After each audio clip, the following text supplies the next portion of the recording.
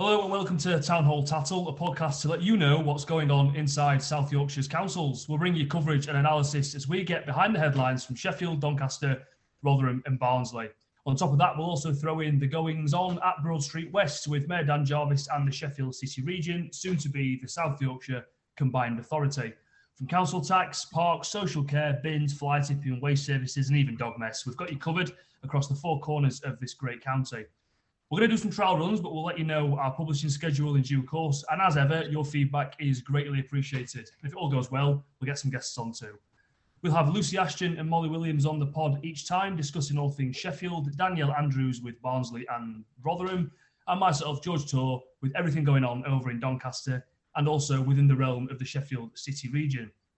So this has been in the pipeline for a while, and we've decided to launch the podcast in August, possibly the worst month for politics in the 12-month calendar, but there's still plenty to talk about. So we're going to kick things off with Lucy Ashton. Introduce yourself, Lucy, and tell everyone briefly what's been going on in Sheffield with you.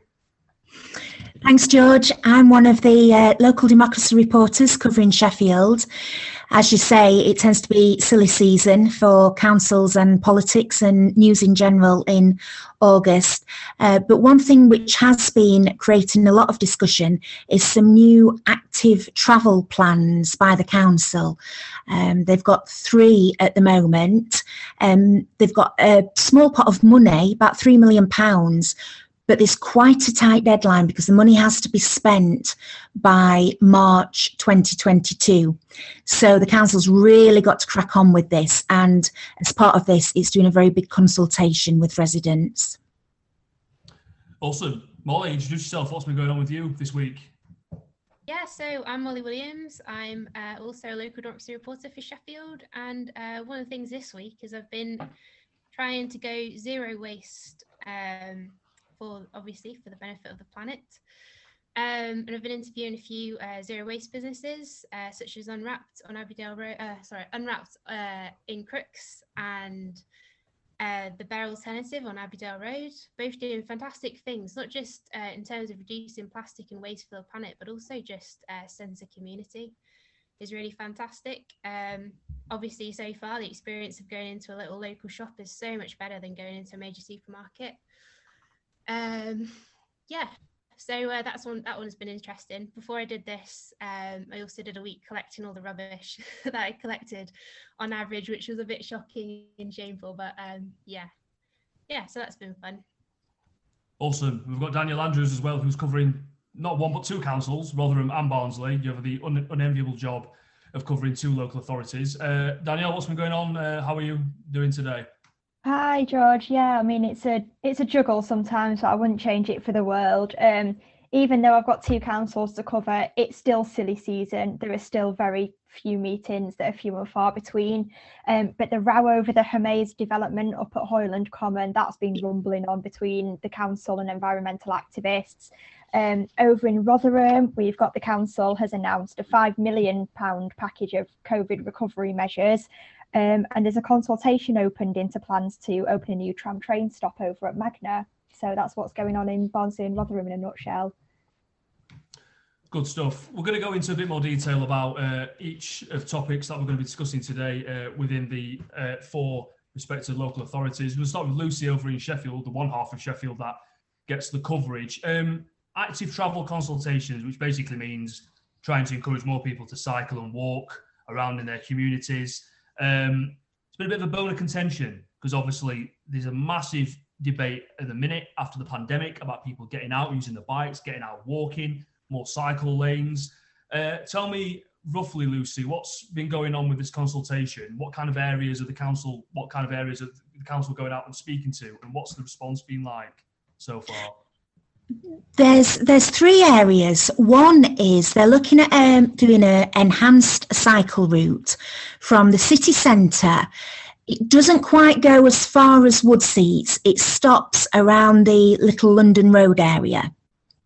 And that has divided opinion. There's been obviously a lot of cyclists are really, really in favour of it. But there's a bit of a bone of contention with plans to close the railway bridge at Little London Road. It would be closed to vehicles. Now, it's there's a bit of confusion as well, because it's not the railway bridge which is near Lidl and B&M. It's the other railway bridge. Pedestrians, cyclists, very, very much in favour of this. Some of them said it's an absolute death trap. Motorists not so happy, and also local businesses are worried in case it means customers can't get to them as easily. Then at the other side of the city, they're doing a broader consultation in Crooks, Walkley and Nether Edge. And they've basically left this open to residents and said, there's too much traffic in your neighbourhoods. What can we do to make them more pleasant for you? So it's very, very open-ended. And again, that's prompted some really interesting discussions. Lots of comments about buses. Lots of people really unhappy with the bus services. And some comments say that some people believe active travel always has to mean cycling, and that the only alternative that they're ever given is a cycle lane and to get on a bike. And people are saying, I don't want to cycle. I know there's a problem with cars. What I want is a really good bus service, or for Supertram to be extended. If you really gave me an excellent public transport system, I'd be very happy to leave my car, but I don't want to get on a bike and do it. I suppose it's the old age argument of, you want to get cars off the road. How do you do that? Well, you get more people on bikes. But I suppose that this is different to, people we've had discussions with other people before, and the discussion around the Netherlands, for example, who completely overhauled their transport system in the 60s, 70s and 80s, and the majority of people in big conurbation areas of the Netherlands ride around on bikes. It's crazy to see when you go over to the Netherlands how many people cycle. But it's all well and good for the Netherlands on kind of from what I see, because it's flat. And obviously Sheffield is a lot hillier. Not everyone's super fit. I'm slightly above average fitness, I would say. I run, I do cycle sometimes, but I find getting up hills quite hard. I live at the top of a hill. For instance, if I'm coming from the city centre, most ways out of the city centre, you do go up some sort of hill. So how do you get people to get on the bikes and stuff in that respect when what have the cycling groups been saying about that issue, where people would turn around to them and say, well, it's too hard to cycle, for example? And a lot of people have responded to the consultation and mentioned the hills and the topography. I think cycling groups are frustrated because it's almost like build it and they will come. So the cycling groups say, look, we don't just want a cycle painting on the road and people have to get on a bike and ride alongside some great big 10-ton lorry.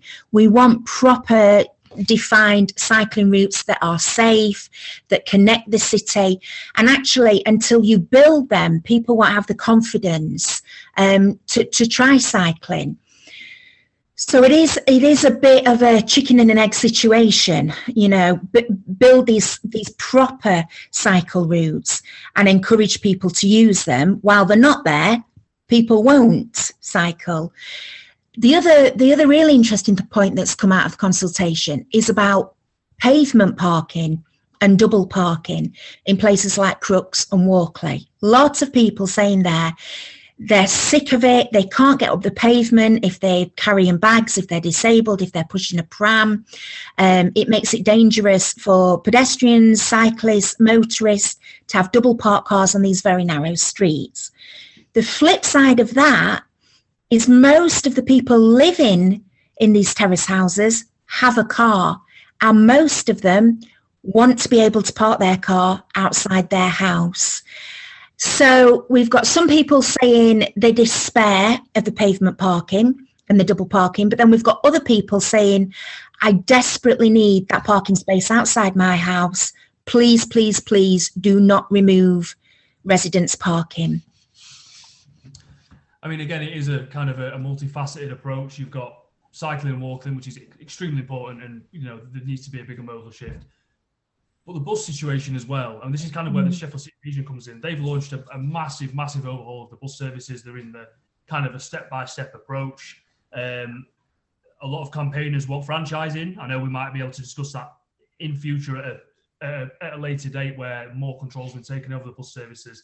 But it's just old age argument again, where if the bus services aren't good enough, and you've touched on it briefly, then people will jump in their car and drive around. And the topography of Sheffield, especially, is not ideal for cycling. Because there's a lot of people cycling in Sheffield, and cycling has increased massively. I do definitely see that. Lucy, kind of what other issues were raised on this perspective? Because obviously consultation has been launched in those areas where I would say with previous issues like the trees, there was a bigger response to the council than maybe other areas. So how has it gone down? Is it roughly split? How's it gone? It's actually quite hard to keep track of it. There are literally hundreds and hundreds of responses. The cycle lane involved in Little London Road, it was nudging about 1,000 responses when I last looked. And the council is in a difficult position here. It's only got £3 million. It's got a very short deadline to spend this money. These things have to be in place by next March. The council doesn't have any control over the buses, so it's not going to please anybody with any bus problems. And everybody wants something different. And that's it's nice to give people an open consultation, but there's a real wide-ranging number of views there. So I think it's going to be quite tricky for officers to come up with something here. Good stuff. Lucy, thank you very much for that. We will kind of talk on it more, no doubt. It's a big discussion for Sheffield. Molly, just coming to you briefly, obviously you do cycle, you do cycle a lot. What do you roughly think about this? Do you think this is a good idea, or do you think that kind of the council have got to kind of really come together with people and kind of thrash out some intermediate solution? Because obviously, people talk about the cycling lobby and they are passionate, they are keen cyclists, they know what they want, they have an idea of kind of how to improve city centre urban scapes and stuff around cycling and active travel. What do you think about the kind of the proposals, and what do you think personally as a cyclist yourself? Yeah, absolutely. I mean, like you were sort of saying earlier, touching on the Netherlands, I obviously grew up in Cambridgeshire, which again, flat as a pancake, and cycling there is massive. If you're going to Cambridge, it's almost more bikes than cars or anything else. But like you say, I think cycling is definitely a way forward, and we definitely need to improve cycling infrastructure in Sheffield. And it will get sort of like younger, able-bodied people out, even if you're less fit, with sort of electric bikes, although they are still quite expensive. We trialled one the other year, and they are good, but you still have to do a little bit of effort in, and they are very expensive. But like you say, I think we really need to be looking at buses. I mean, when I think of getting to the other side of the city for stuff, I just don't. Buses don't even come into it because it's too complicated. They don't serve the right areas. They're so unreliable.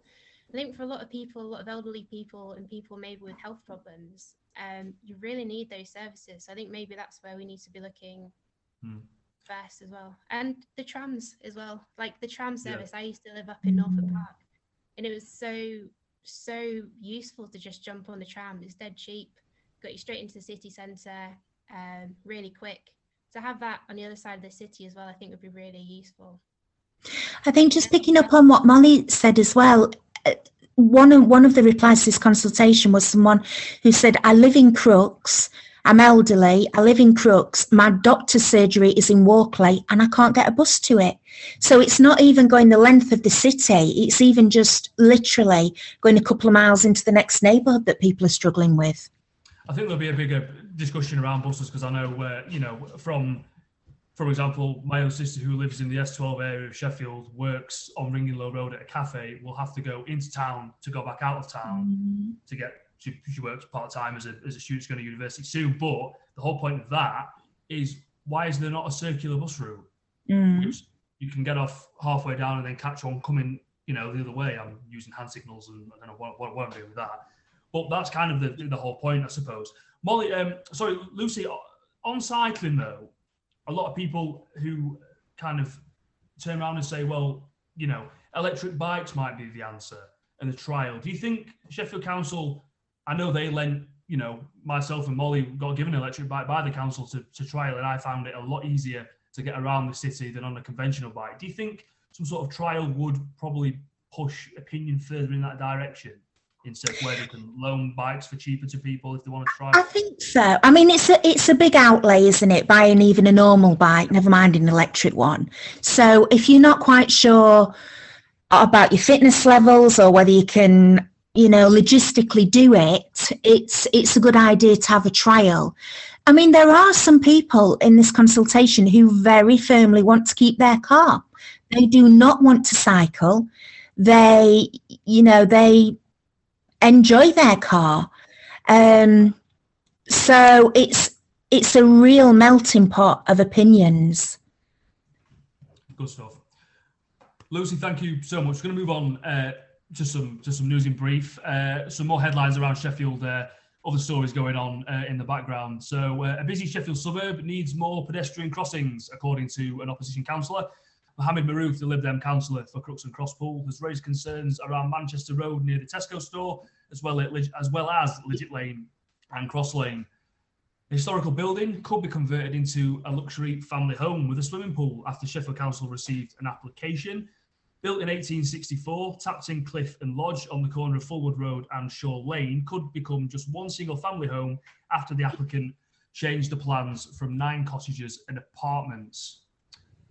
A by-election to replace a Sheffield councillor who is standing down will take place in September. The council has confirmed Councillor Alan Law, who has represented Firth Park for more than 30 years, is stepping down due to ill health. He held his seat in the May's local elections with a majority of over 1,000 votes, which is a pretty big margin for any opposition party to overturn, no doubt. I'm going to turn back to Danielle Andrews. Danielle, how are you on this slightly overcast day where I am in Sheffield? I know you're up in Barnsley at the moment. Tell me, what kind of is the big issue within Barnsley and Rotherham at the moment? We'll start with Barnsley first of all. What's going on? What's the big topic at the moment? Yeah, so in Barnsley, I think at the moment, the row over the Hermes development over Hoyland Common, that's rumbling on. That's ruffled a lot of people's feathers. I don't know if you've been up past Junction 36 recently, but the warehouse is going up fair quick. So it looks a bit desolate at the moment, as you can imagine. They've dug up quite a lot of the countryside and they've put down, it was a former mine. It was then allocated as green space, and then it was removed from green space in the local plan. And now there's a massive Hermes warehouse going on there. So Barnsley Council announced plans last week that they were going to be planting new woodland, hedgerows, shrubs, wildflowers, that kind of thing, to gain a biodiversity net gain of 10%. However, they're planting this off-site, they're making these new woodlands and things like that south of the boundary of where the site is, and all the way over in Darfield, which is basically the other side of Barnsley. So they are landscaping the site where the warehouse is. It's not going to be as dug up and desolate as it looks at the moment. They have promised landscaping. And it was in the local plan that they were going to have a biodiversity net gain of 10%. But campaigners say that there's no evidence that this kind of biodiversity offsetting is going to lead to any long-term sustainable gain for Barnsley. He says, you're basically just moving it elsewhere. This is Cy Davis of Extinction Rebellion, who I've spoken to this morning. And he argues that the removal of the green space at Hoyland is just going to change the area for a long time, and it's going to have massive implications for people living there. I suppose, again, it's another argument of not in my backyard to jobs and growth and the local economy for Barnsley.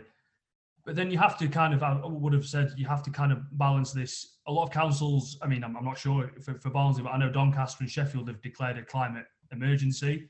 I know Doncaster, the council I cover, has got a range of measures that they're trying to do to kind of bring the net zero target to 2040. So obviously it kind of goes against in that respect. But then with the pandemic and with the jobs lost, people will see this on some respects as well. These are much needed jobs for Barnsley. So have you kind of seen that? What have the council said basically? Because obviously it doesn't look too great when it was, given as green space and then removed from the local plan for, I'm guessing, for an area of employment. What have the council said in their kind of defence of this project? So the council say that there's an estimated 2,000 new jobs, which are much needed, because I don't need to tell you how hard South Yorkshire's been hit by the pandemic. We've still got a lot of staff on furlough. The economy was precarious as it was before the pandemic's hit, and now we're in a really rubbish situation going on long term. And the council say this is the vision. This is going to create 2,000 jobs, 800 jobs generated at the distribution centre. That's 800 jobs for the people of Barnsley and their families in the next generation. We can't have people out of work. It's a good economic development, and we are offsetting everything that has been, the land that's been dug up over at Hoyland Common. We're offsetting that. We are providing biodiversity. We're planting new woodlands. We're planting new shrubs, new trees. Yeah, okay, it might not be on site, but for the borough of Barnsley, you're gaining 10% of biodiversity that we didn't have in the first place. So I think the council's gone from an economic standpoint, really, which I can understand. There is deprivation in Barnsley. We do need jobs. But then on the other hand, I've heard from campaigners, they're not too happy. They believe that these jobs are going to be minimum wage, 0-hour contract type jobs. We can't say that yet. So I think we just have to wait and see. Of course, yeah. And also that's the Barnsley perspective, but this actually has a slight knock-on effect for Doncaster as well, because with all the warehouse going up and the great job opportunities it does create, the traffic and the pollution on the A635, which crosses into Doncaster through the lovely villages of Marr and Hickleton, I must say so myself. Hickleton, on the stretch of 2 residential roads, there's only about 5 residential roads in the village anyway, but on the junction of 2 of them, it has the highest air pollution of anywhere in the UK. Now, you think that's quite shocking, but what campaigners have said to me is the jobs in the warehouses going up in Barnsley over the border in the Dearne Valley are accessing the A635 through the 2 villages to get to the A1, because as a lot of people know, Barnsley is slapped in between the M1 and the A1. Very good for logistics, very good. That's probably why a lot of warehouse companies set up in Barnsley, lots of space for employment on that edge. So that's another issue, that kind of a knock-on effect for Barnsley. I know Hoyland is slightly off the track from what I'm talking about, but obviously lorries accessing the A1 will have to go through those villages in Doncaster. So that's definitely something to keep an eye on. And I'll be definitely talking about air pollution in Hickleton and Marr in future podcasts. Now, if I go back to my notes, because I've lost all of them, here we go. Just going to bring some Doncaster headlines, kind of some stuff that's been going on over in the borough of Doncaster. So campaigners have said that reinstating a railway station in a Doncaster town will be vital for enhanced connectivity, a boost for jobs, and will take cars off the road. The Friends of Askham Railway Station, alongside the support from Doncaster North MP and former Labour leader Ed Miliband and the Sheffield City region, are awaiting if their bid to government is successful in reopening the station for passengers. That was closed in 1947. The line from Askham would stop via Nottingley and head to Leeds as well. So that would be another stop along the Doncaster to Leeds route. In other news, Doncaster Council has actually been praised after new figures show that the council installed tens of thousands of LED streetlights over the past few years. Data comparing towns and cities show that the borough put up over 45,000 LED streetlights, the 4th highest in the UK since 2016. Only London, Sunderland and Manchester actually installed more. Now, a senior Doncaster councillor has called Prime Minister Boris Johnson's comments on coal pit closures crass and insensitive. This is where the Prime Minister previously said that the UK had a big early start in reducing emissions when coal pits, including many in Doncaster, across South Yorkshire basically, were shut down by the Thatcher government in the 80s. The comments sparked an angry backlash from some, including Labour Doncaster councillor Nigel Ball, who said the PM has, quote, absolutely no idea the suffering closures meant to the communities in the borough. He also went on to say that, painting Margaret Thatcher as an environmentalist is not true, and that it was actually the destruction of working class communities. I must say that the Prime Minister did later clarify and say that he recognised the huge impact and the pain closing the mines had in the 80s. Okay, so we're going to cross over to Molly Williams. Molly, the other side of Sheffield. What have you been doing? how has it all been going? And kind of, you know, your topic's slightly different. You're going to talk about Robin Hood now, closely associated with Nottingham and Sherwood Forest. But is he actually from Nottingham though, Molly? That's the case. Has history, the Disney films of the 90s got it all wrong? What's the situation with Robin Hood in Sheffield? I'm very curious. Well, as you know, this is one of my favourite topics to talk about. There's a campaign launched in 2019 with Sensoria Festival, local legend and historian Ron Clayton, and the Centre for Contemporary Legend, which is based at Sheffield Hallam University. And it was kind of, COVID has put a bit of a break on the works, but just before then, there was a lot of work on celebrating Robin Hood, because he was born in Nottingham. Oh my God, sorry, not born in Nottingham. Definitely not. He was as a local school teacher, Dan Eaton, found the other year. He was in fact born at Little Haggis Croft in Loxley, and not just obviously that, the term Robin of Loxley, which is kind of sometimes forgotten about. Absolutely. I mean, I went to Sherwood at the weekend, and it's fantastic. They have so much stuff there. There's the statues. There was a guy dressed up as Friar Tuck walking around calling people milady, and it really transported you back. And they've got the Major Rake. But in Sheffield and South Yorkshire, we actually have Robin Hood's Cave at Stanage Edge, and we have the Trysting Tree in Rotherham, where Robin Hood was said to have met Maid Marian. And we have Little John's Grave in Hathersage, and of course Little Haggis Croft. And I visited Little Haggis Croft, where Robin Hood was said to have been born, the other year, and it was just genuinely magical. It was this ancient holly woodland with all these just more holly bushes than I've ever seen in my life, and it really felt like that could have been the place. And I think we need to do more to celebrate our heritage in Sheffield. It's been said before about things like football and the great castle that used to stand in Castlegate. There's just so much to celebrate in this city, and it really does not just draw in visitors and tourism, but also for sort of young people growing up. I mean, I was born in Nottingham. The Robin Hood legend and its ties are sort of inspiring, and it felt really proud to be associated with that. But we need to bring some of that back to Sheffield, I think.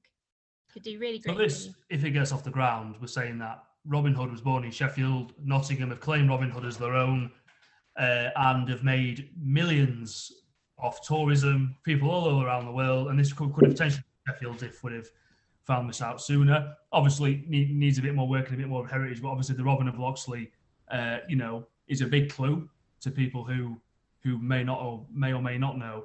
But obviously, I went to university in Nottingham, and it's everywhere you look. They've really benefited from this, and tourism as well. Obviously, people from all over the world have seen the various rather terrible adaptations of Robin Hood films and the Disney film as well. So this is something that potentially could be quite good. But in terms of the heritage strategy for Sheffield, though, Lucy, I know plenty of people have been in touch around heritage in Sheffield. The city's got a lot to offer, but obviously the thing that stands out for me is the fact that Sheffield invented the game, or the modern game of football. But the National Football Museums in Manchester, we have two castle sites. Castlegate is another situation we could go on about for ages, but we'll maybe leave it for another podcast. Manor Castle, where Mary Queen of Scots was imprisoned. I actually went to it. I actually went there for a wedding for the first time only a couple of weeks ago. I didn't actually know it was there in that particular area of Sheffield. Do you think the city, Lucy, needs a bit more of a heritage strategy to really kind of propel itself forward in this area? Because it does seem, on some respects, it is lacking slightly. Is that a question for me, George, or for Molly? Well, I mean, either or. In terms of heritage, I know you've been covering the council for long. Yeah, I mean, there's a really excellent group of volunteers who organise the Heritage Open Days in September, which is a fortnight-long festival, and these open days take place in the open air, in parks, in pubs, in galleries, but that is really organised by volunteers, and I think Molly makes such a good point, because not only does Robin Hood, I mean, Nottingham's claim Robin Hood, and it's part of their heritage, but it's also really good for tourism, and it's quite money making. And I think even if Sheffield doesn't steal Robin Hood back, we could do with coming up with our own historical heritage champion to capitalise on. I think as well on that point, Lucy, one of the things I've been thinking about is how, if you think of why you go to visit certain places in the UK or in England, it always tends to be for sort of heritage and history reasons. Mm-hmm. So to have so much history in Sheffield and to not celebrate it, or even have a statue, or even to have a little bit of information on these things, it's just really missing out. I mean, I can't really think of any blue plaques in Sheffield. I'm sure there are, but if you were to ask me to name 3 blue plaques in a city this size, I couldn't do it.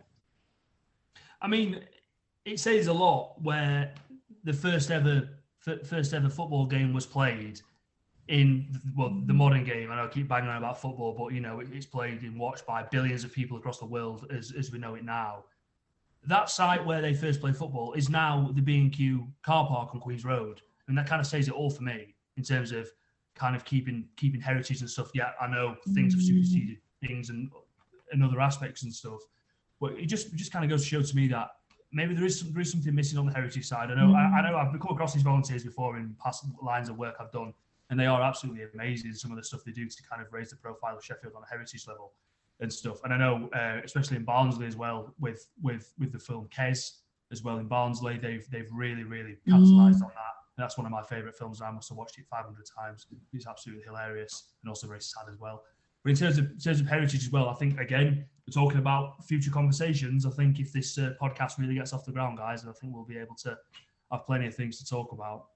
I think it's like you say, though, George, it's not just about old buildings and castles. It's about football and music and literature and the actors we have. And, you know, that's all our Sheffield heritage, not just old buildings. Also, I know this is something as well to kind of put a Doncaster slant on it. They have in the past 3-4 years have really tried to push heritage and art and culture. Some people have moaned about it, but actually kind of the longer term benefits, I think it'll be really good for a place like Doncaster. It's you know, they're trying to portray themselves as a place of industry. They have loads of coal mines. They have a statue now in the town centre. I know that's divided opinion, the statue in the town centre, but you know, it's part of the culture. There's going to be a massive mural on across from the French Gate Centre when you come out of the train station. The train station's been done up to reflect the industrial heritage, and obviously it used to be a railway town. And you know, with the Mallard locomotive as well, loads of top steam engines that were you know, kind of designed and engineered in Doncaster. They have been trying to really push this culture and arts conversation forward. And I think, you know, and I can't forget the brand new library and museum that they've opened. It's absolutely fantastic. Right in the centre of Doncaster. The museum's brilliant. It's a kind of a focal point for Donny folk to kind of go in there and say, "Oh, I didn't know that was from Doncaster." It brings a sense of pride to people in their own places, I think. So it's definitely something we can definitely discuss in future. But if there's anything else, guys, I'll round it off.